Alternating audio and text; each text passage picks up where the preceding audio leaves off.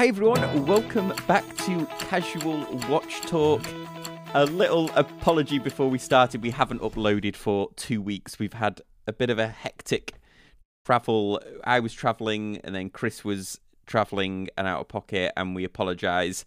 We're trying to move some things around so that we can be consistent, and I think that means a few more interviews and maybe some special guests when me or one of us can't be on. But apologies with it, and thanks for everyone that stuck with us. Thanks everyone, and it's certainly vacation for us too. So, but we definitely know that.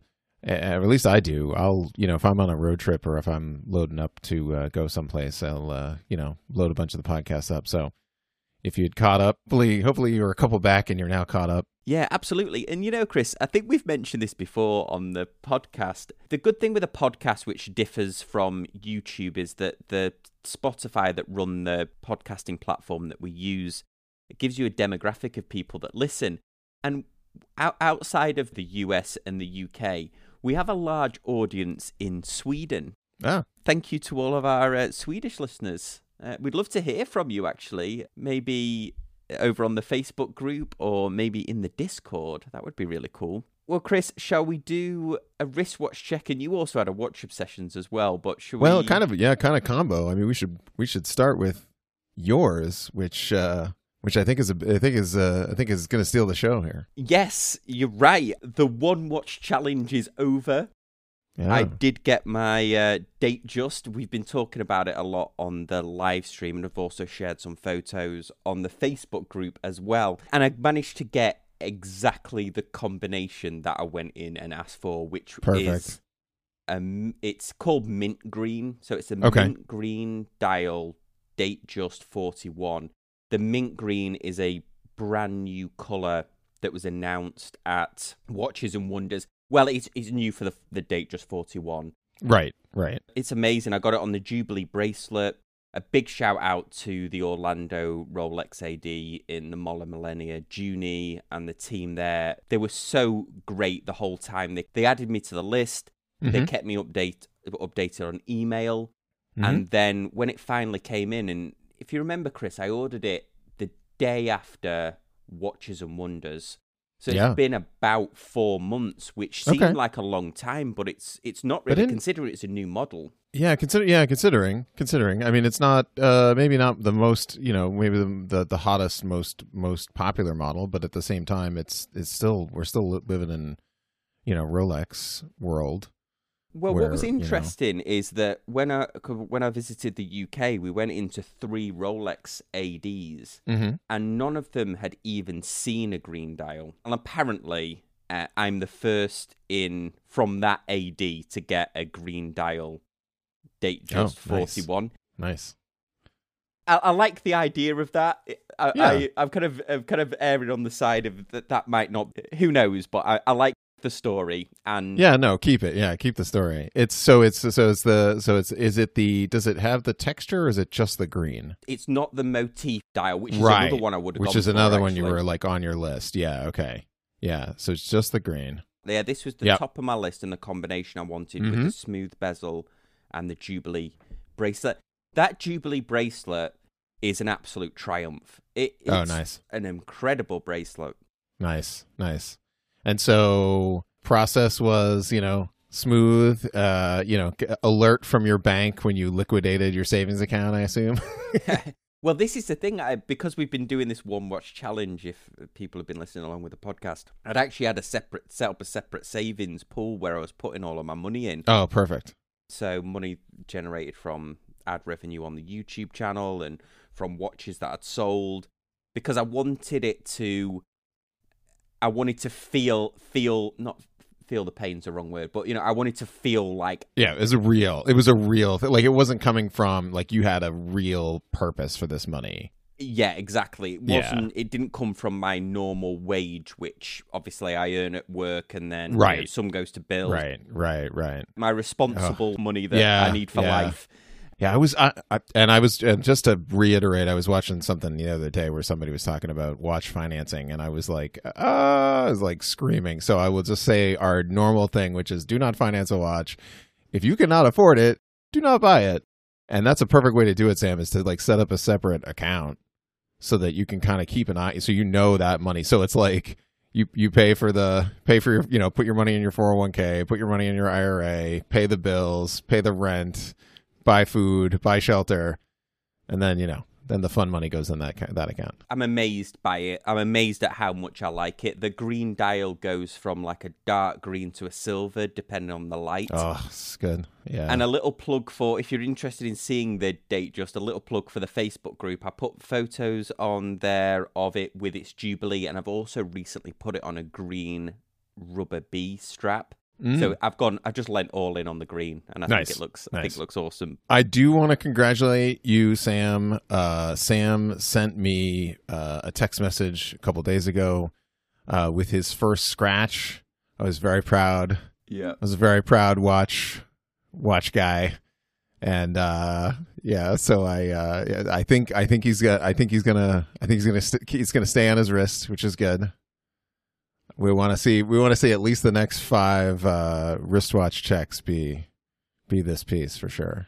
I thought you'd like that, because if anybody's not familiar, the last Rolex that I bought that I don't wear, I was very scared of scratching it. My OP, the one that I bought for kind of an investment, and then when I got my Speedmaster service, I couldn't wear it because it was so pristine. But this one, scratched it within the thing is, the Rolex clasp it's so highly polished. Right. You only have to look at it and it's scratched. Right. Yeah, exactly. So, right. Short of the durometer of the sticker that was on it, like a lot, you're just like micro scratches for sure. The hard plastic countertop, and you're like, what is wrong? What has happened? So I just put it on, it fit perfectly, and I've not had any buyer's remorse. I've not even thought about it. It's just my watch now. It's cool. That's cool. And like, you know, one of the things that we're all kind of looking for, and like when you find that, and then when you have that experience and you get that, and you get to that point, it's so satisfying, because you're like, this represents kind of who I am, and it says what I want to say, and it fits my style. And if you can get that to line up, so good. Maybe we'll do a podcast on this, that how my watch collecting journey found its way to Rolex. I didn't start off wanting one. I didn't think I could afford one when I started, and also I didn't really want one. It didn't interest me, but as I got more into it and learning more about watches and so maybe we'll do a separate topic on that. Yeah, we get to definitely expand on that. What are you wearing? I have got my Zin 104, but on an H-Link bracelet, and my watch obsession wristwatch check here for this episode is I had a bunch of bracelets, and I didn't realize that I have an H-Link from my Bell & Ross, basically that's a Zin 103. And so it's an original, like, it's got a like stamped clasp. It's like an original H-Link bracelet from Zin, like circa 1999 or 96, something like that. And I never thought to try it on the 104.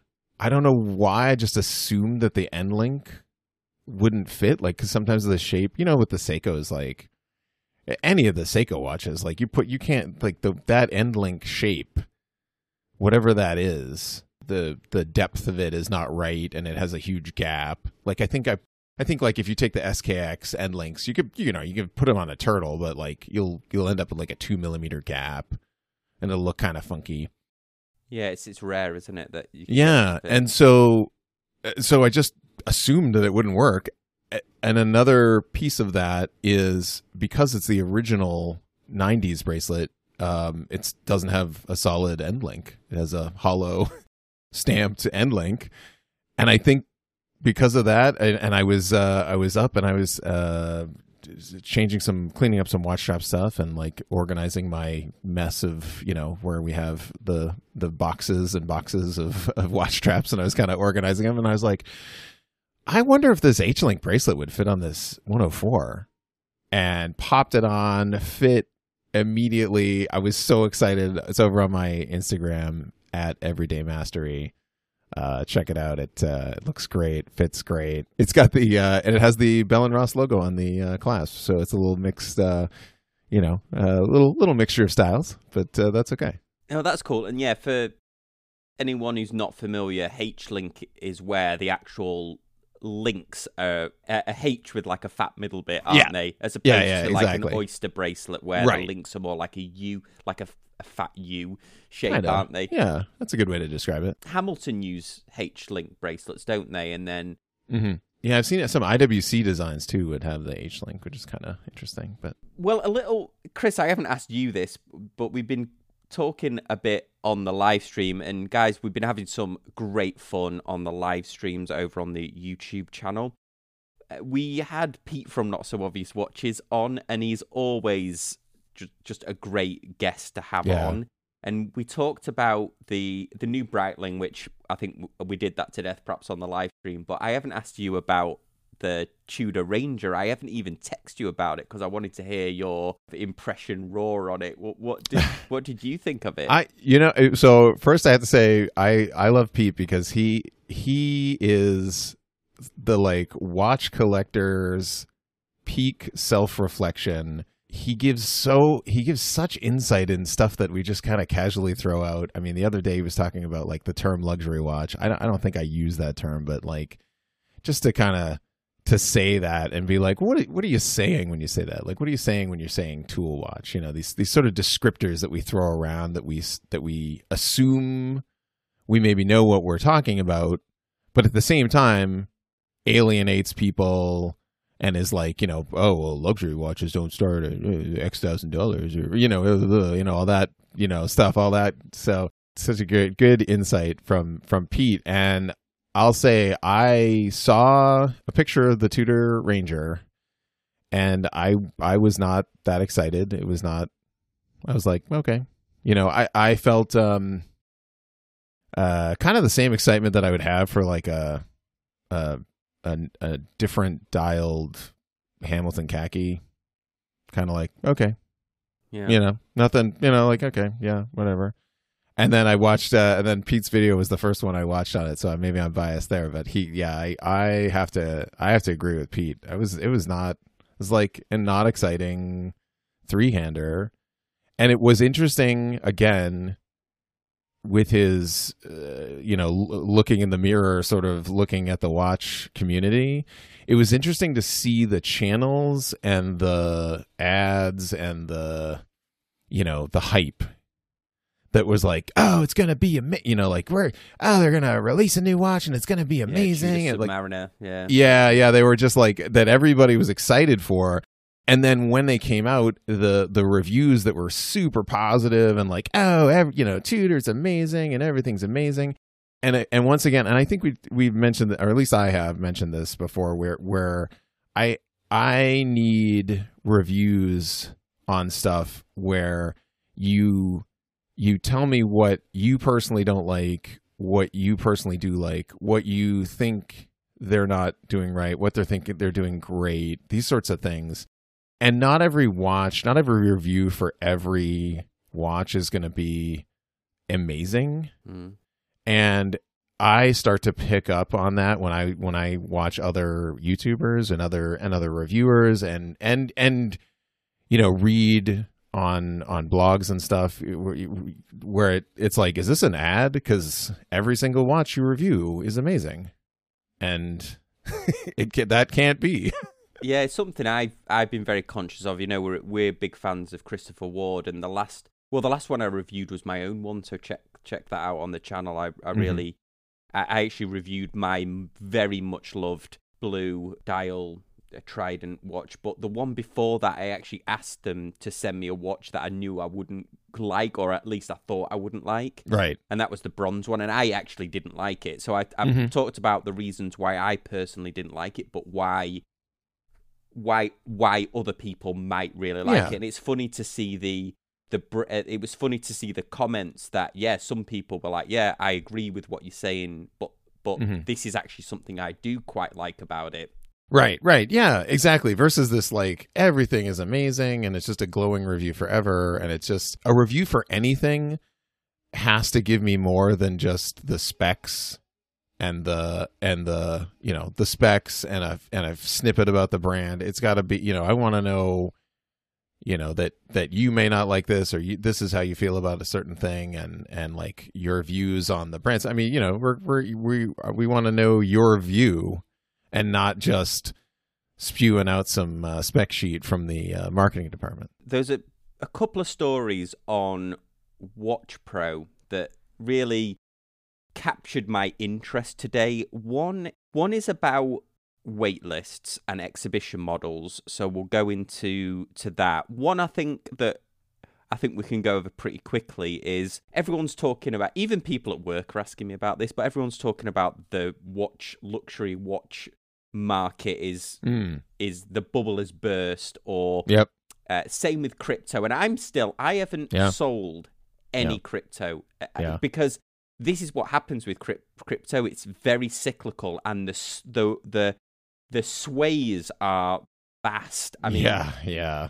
Bitcoin went from $3,000 to $60,000 in 12 to 18 month span. Yeah. But one of the interesting things, Watch Pro didn't go down the avenue of is this a bubble or whatever, but they introduced the idea of, now that watch prices might be leveling down, does that mean that the true collectors are going to come back and start buying again?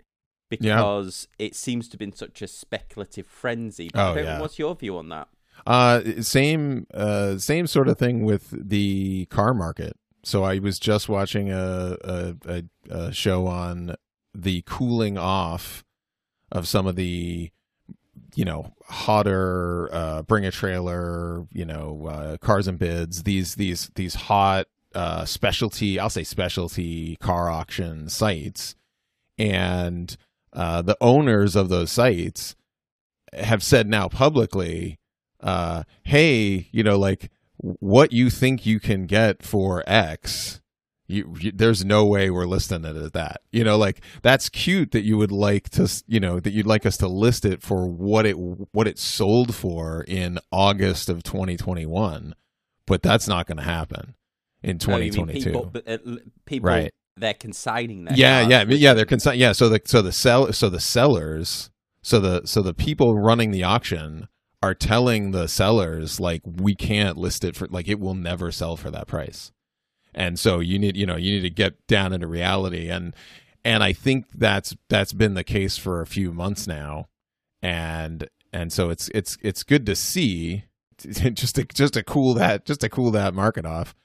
I'm looking forward to when that cools off. I still feel like it's cooled off, but at the same time it's such a high. Yes. It's still at an elevated price, and like, I don't know what percentage of that. Like, let's see what happens towards the end of the year, whether that was like just inflation, or was that also just the market still. It's not like there was a container full of 50,000 Rolexes caught in the Panama Canal or whatever. Oh, right. Yeah, no, it's right. It's like the housing market. It's like the car market. It comes down to, and again, what I said earlier, which is very, very important. Do not finance a watch. It comes down to, banks are not giving away free money. So if you can't get free money, then you can't get a car for $7,000 over MSRP. You can't get a house for $90,000 over asking. You can't, you know what I mean? Same thing is true. So these, this like, the free money is over. And so maybe we can get, some of the, and I would like to think, I mean, I have a better handle on it this year than I think I ever had, of the sort of the Rolex asset market.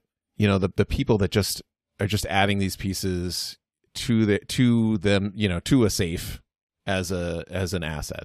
And like, what is that, what does that market look like? And as soon as those prices fall out, then the people are going to be like, oh, I just need to either hold on to this forever or stop buying these. I was on a live stream on the Tea and Tickers podcast, and Roman Scharf joined, and he was giving some ideas about the grey market and the Daytona prices, and he was saying that some of the steel Daytonas only got up to the price that they did because it was new dealers were selling to other dealers, so that they could say that they had these hot watches, and so it was all like a speculative back and forth. But if anybody's listening and they bought a watch at perhaps the higher end of the market, if you bought a Daytona at $25,000 or $30,000 and you're now looking at it go down, just hold on to it, because in 10 years that's going to look like an absolute bargain. Yeah. I'm sure, but yeah, you got. I think you'd have to long term it, and then small moves.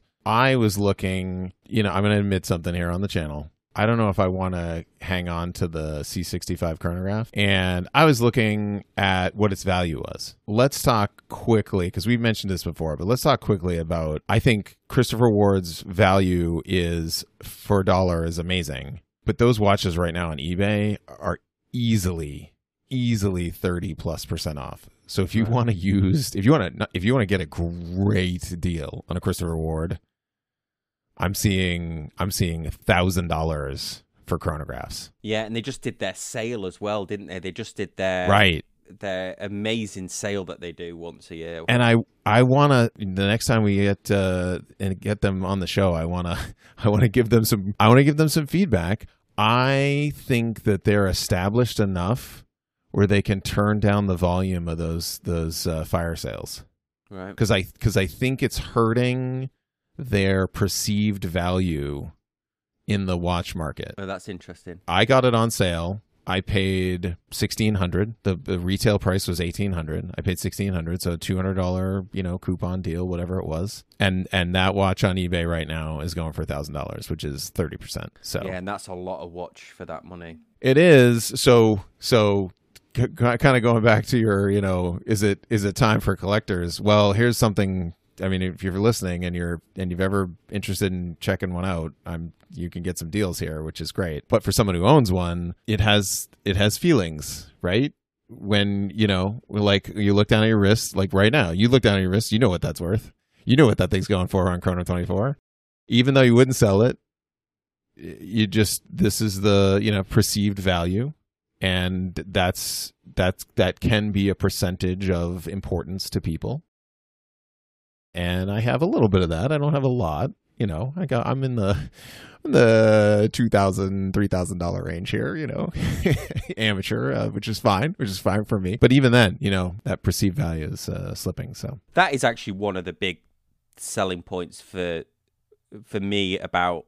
We'll do another podcast on Rolex, but one of them it was a big decision factor for me. But I only would have bought one at retail, and I was lucky enough to build a relationship with those Rolex dealers. I mean, we're still, Chris and I are still friends with he's now Justin, who's now at the Tudor AD, but he was at Rolex DD.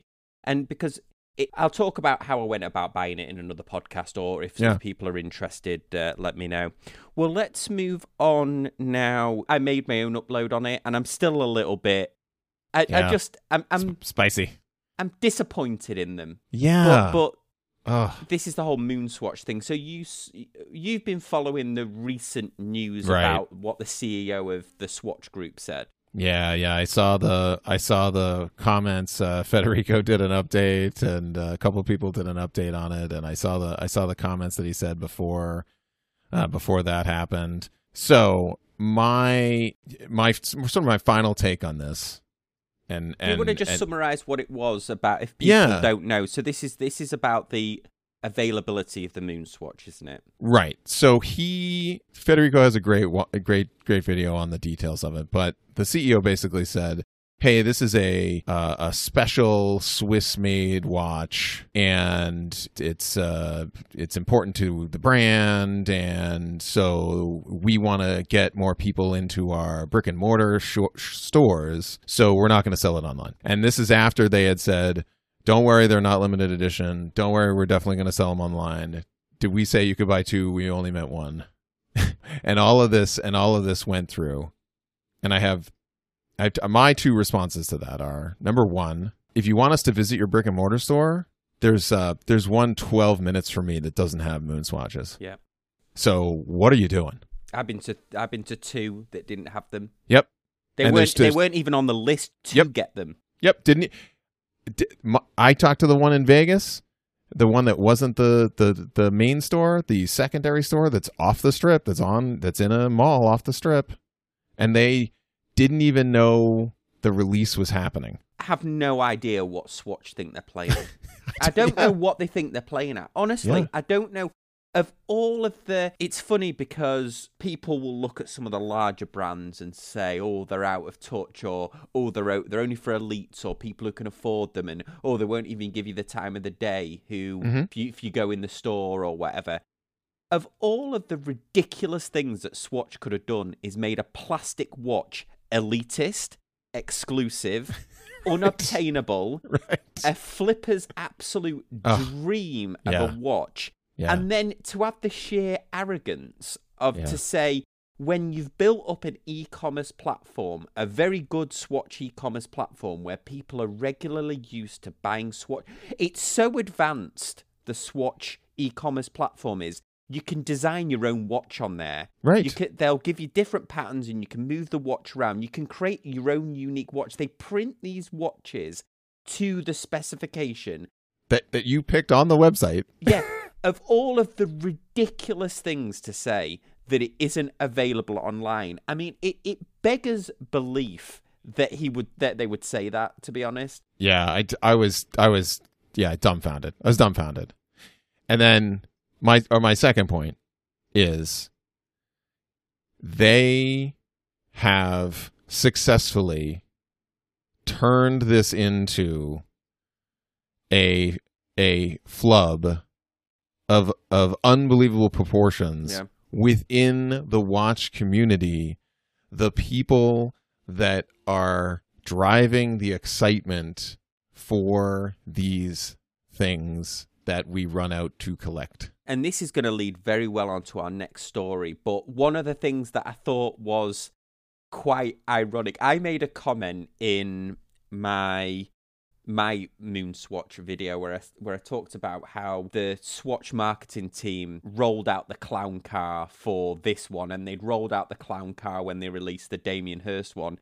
And as if, not that these are clown cars, but it just amused me, but they've now Swatch have outfitted a series of Fiat 500s, painted them in the same colours of the Moon Swatch, strapped a suitcase to the back of each of these Fiat 500s, and are basically going to drive around Europe doing pop-up Moon Swatch events out of the back of Fiat 500s for all of the ridiculous that is narcissistic things that they could do. Yeah. So attention all watch lovers and collectors. This is the Swatch Moon Swatch clown car show is what this is. It's ridiculous, and I'm not picking on the Fiat 500. I love the Fiat 500. No, it's great. I love minis as well. But it just the fact that they're using a small car that could probably fit, the suitcase probably fits 12 of these watches, and they're saying yes, you can actually buy a Moon Swatch of these pop-up events. Of all the ridiculous things to concentrate your marketing effort on, when you could list these online and print money with them. Absolutely print money. And where is this old school, like, where is this 1940s view of the internet taking your market share that you're never going to get back? Where is this view coming from? That ship sailed 20 years ago. The funny thing is as well, and I made reference to this in my, I know I sound like I'm plugging my YouTube video here, but I probably am. I said, if it's that important to you, just make one of the Moon Swatches a store exclusive, or make a different. Hey, if you buy a Moon Swatch at a store, you'll get a different Velcro band. You'll get it'll be like a gold. Yeah, you did say that, right? And I thought that was it's great. Or do the. Did we need 9 of them at the start? Yeah. Could we, not crazy marketing ideas here. Do what Timex did. Okay. So we're going to release the Pepsi. And then in a little while, we're going to release the black and blue Batman. And then in a little while, we're going to release the orange one. You know, it didn't have to be, we're going to hit you with everything. I really think that they believe that the hype is driven only by non-watch folks. This is the other thing with the Moon Swatch. Again, I made reference to this in my video. I only keep referencing my video because I put a lot of thought into my feelings on it. I felt that if they hadn't messed this up, they, for the first time I called it in a generation, but I meant since the 80s and 90s, this was their chance to reclaim that. Swatch is the watch is a fashion watch, as in it's setting a trend, and they haven't had that for years. The last one I remember was like the Pop Swatch. When I was a kid, everyone had to have a Pop Swatch. You fastened it to your it popped out of its little carrier. You could fasten it to your shirt. It was the thing to have, and they haven't had that for years. They've been shooting in the dark. They've done a few like collabs. There's a lot of people that like collecting them because they know them from. But no young person that I've ever seen that's into watches, they all have Apple Watches. They don't buy a Swatch. And this, or they have a G-Shock, and G-Shock captured that. G-Shock captured this. Hey, we're on the wrists of rappers. Oh, hey, these fashion people. This was their chance to reclaim some of that glory, and they just keep face palming this. So I mean, like, as the brand goes, I know I'm going to be at a watch meet and someone's going to have one or two of them, or a couple people are going to have them, and I'm just going to feel blah. And all I'm going to think about is I'm going to think about the 1,000 people across the globe that their new job is to chase these Fiats down and to wait outside of Swatch stores and get into fistfights with people so that they can buy a $260 watch and then mark it up 3 times. Yeah. That's all I'm going to think about, and it's over for me. And I just it's sad, and the like view of the brand, I'm sad. To go back to your I'm disappointed. Well, yeah, and I made reference to this in the video, that those people that are queuing up to buy them, to sell them, you can't really blame them, because you're basically handing them a lottery scratch card where you, regardless of which card you give them, you're going to get twice your money back. Here's a lottery ticket. Hey, give me $10 for this lotto ticket, and I'll give you a new. I guarantee you'll win 20. Right. Like, let's say they restock. I mean, they restock what, a couple, once every couple of weeks, let's say, or what. I don't know what the rate is, but I'm sure there are people in places that can live off $400, $600 of cash every couple of weeks for doing 3 hours of work, or 4 or 5 hours of work, and the work is standing out in front of a store on a weekday. Exactly. So you can't really blame them when the whole system is designed to incentivize that. Oh, yeah. I know there's been reports that this Moon Swatch has increased Omega's actual Swatch, Omega's actual Speedmaster sales, which, good for them. But at what reputational cost? Right. Short term. It's the Swiss watch industry when you're playing games of chess that last a generation. Right. To just snub. Like, the two things that they're not going to acknowledge is they're not going to acknowledge the enthusiast community. To just snub it. And it's like, hey, if you've been to a watch meet and seen a System 51, wake up, Swatch, wake up, because that's what got a lot of people into mechanical watches of our age. And then number two, to not acknowledge that you have a flipper / scalping problem. Yeah. That your watches are not being sold to your customers. Your product is not going to your customer. Your product is going to an intermediary. It's getting marked up and then going to customer.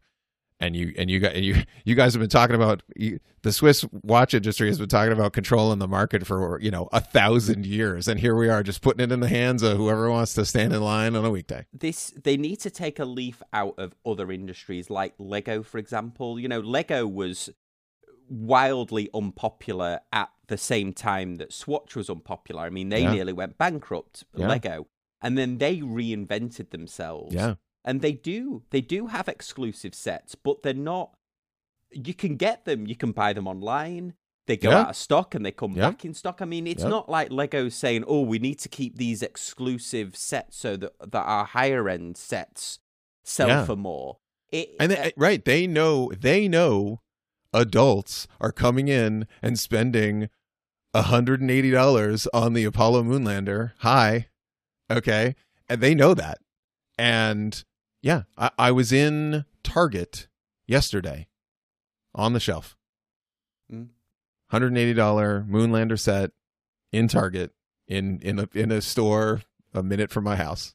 Yeah. And so they definitely need to pull a page from that for sure. Yeah, exactly. It's anyway. Well, leading on to this goes nicely into a final story and Watch Pro again. This is. I don't remember seeing this journalist before on Watch Pro, but Robin Swithenbank wrote a really good article about... The title is around exhibition-only watches. So this is where... And this happens in the Rolex AD where I bought my watch from. They have exhibition watches, Rolex watches, where you go in and you can at least see the watch, which is different than 12 months ago where there was nothing in there. Yeah, there was nothing in there. I was actually surprised that they were going to do this because this was something that I think they at one point said that they were never going to do. What's interesting is the US ones, I believe, are mechanically altered, but in the UK, the exhibition models are future ones that will be sold. Yeah, it really interesting. This is a... See... To our last story and our last points, here is a major brand acknowledging that their sales method, has to change. And just like shopping for cars online, the only reason why you want to go to the dealership is to get in it, is to just see what it looks like on the dealership floor, to make sure the seats fold flat, to look in and make sure that the radio's not dumb, and that you can get the seat into a comfortable position. These sorts of things. Maybe do a test drive, and nobody wants to talk to a salesperson or sit there and haggle anymore. They don't want to haggle a price. They just want to negotiate stuff online. They want to do their research online, and then they want to go to try it on. And then they want to buy it. What's really interesting about this article as well is it starts off talking about exhibition models, but then it goes into talking about the wait list and how, and it's not just leaning in on Rolex. It mentions about the Vacheron Constantin Overseas, the Tudor chronographs, IWC ceramic pilot watches, the Zenith Chronomaster Sport, and it's saying that watch companies. It's a warning for watch companies that when they hype watches up, I'll give Rolex a little break here because they don't personally hype right. watches Yeah, they up have themselves. Enough. Right. Yeah, exactly. Yeah, the community there's another interesting point on this, which talks about how when you go in there and you're looking at a watch and then a watch that's been hyped up like the Moon Swatch, and then you're not able to get it. It talks about how that is actually a break in trust between the watch company and these brands might be getting away with it now, but what's the long term? What's the long term reputational damage of having a watch very hyped, seeing it in adverts, seeing it all over the place, and then you go into a watch store and you're like, oh, I've seen this watch, I've saved up for it, and they're like, oh, but you can't can't have it. Yeah, and that's Swatch have bought that to the Moon Swatch now. Yeah. The the FOMO hype brand, and it's just, yeah, you're just like, okay, I'll go spend my money on something else. It's cool. The warning for the watch community about how they approach and how they hype up certain models, and how and the like the gatekeeping that they're doing. And I mean, your experience with your Rolex has been pretty positive. It's only one data point, so it's tough to and sort of break that out. And like you mentioned, the date just is and should be their kind of bread. And I did right, and like this is not, I'm not like, oh, it's just a regular one. Like, I'm just saying, I didn't want to infer that, but what I was, it's not like one of their, like, that you could turn around, like a Daytona, or you get the gold Daytona and you could turn around and just make $15,000 flipping it. It wasn't anything like that. It seemed, though, again, one data point, that they were like, hey, we don't know when we're going to get them in. We'll put you on the list. We'll keep in touch. And you check back with them. And, they're like, oh, we don't have any, this sort of thing. And it was fairly benign. It didn't feel, your description of it was like, I got on the list and then 4 months later I got the watch, right? It didn't feel like, this high pressure thing. What I think is interesting is that this is kind of pointing out is maybe we should start to recognize that is maybe shouldn't be normal. What going in and not being able to get it, and then having to be put on a list, and then having to put your name in and calling them back and making sure that you're a valued buyer, whether And I've heard stories of other ADs where they're like, depending, you're on that list depending on how much you bought from them, these sorts of shady things. And so this is kind of pointing out that, like, maybe the days of this are numbered. Paul Thorpe talks about how even Rolex themselves are trying to combat certain things, and that there might be this idea that you can only get 3 models a year as a buyer. They're trying within their power to limit the sort of the rogue ADs that are fueling kind of the grey market, and maybe that will help the consumer, because obviously even Rolex themselves are realizing that they still need to get Rolexes in the hands of, because it used to be that aspirational brand, didn't it? And you lose that generational thing of, oh, my dad got a Rolex when he retired, or got a promotion at work, or when somebody graduated college, they got a Rolex, and they don't ever want to, because that was a big part of their marketing for a and it's word of mouth marketing. And it's just as I said, they understand that there shouldn't be any friction between getting their product in the hands of their customer.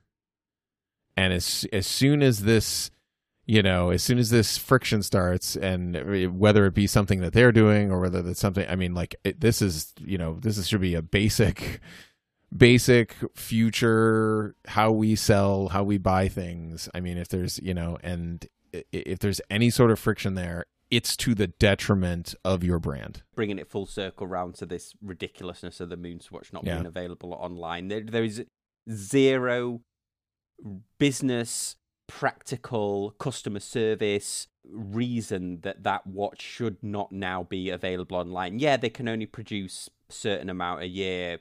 Yep. It's a laughable now that a CEO of a major company like that would go in a counterclockwise direction and not make their most sought after product available through the largest number of sales channels.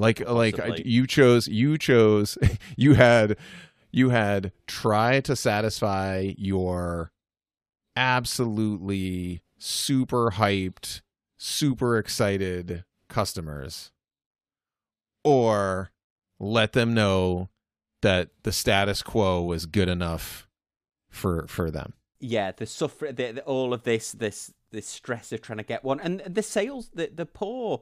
This article also talks about the how sales, though, these people that are working in watch stores now are just becoming trained to just put people on lists. Like the art of the sale has gone, right? in terms of we discussed this when we were talking about, there was a lot of conjecture that maybe they were holding these back, and every salesperson that we talked to was like, no, we just can't get them, and if we had them to sell, we would sell them.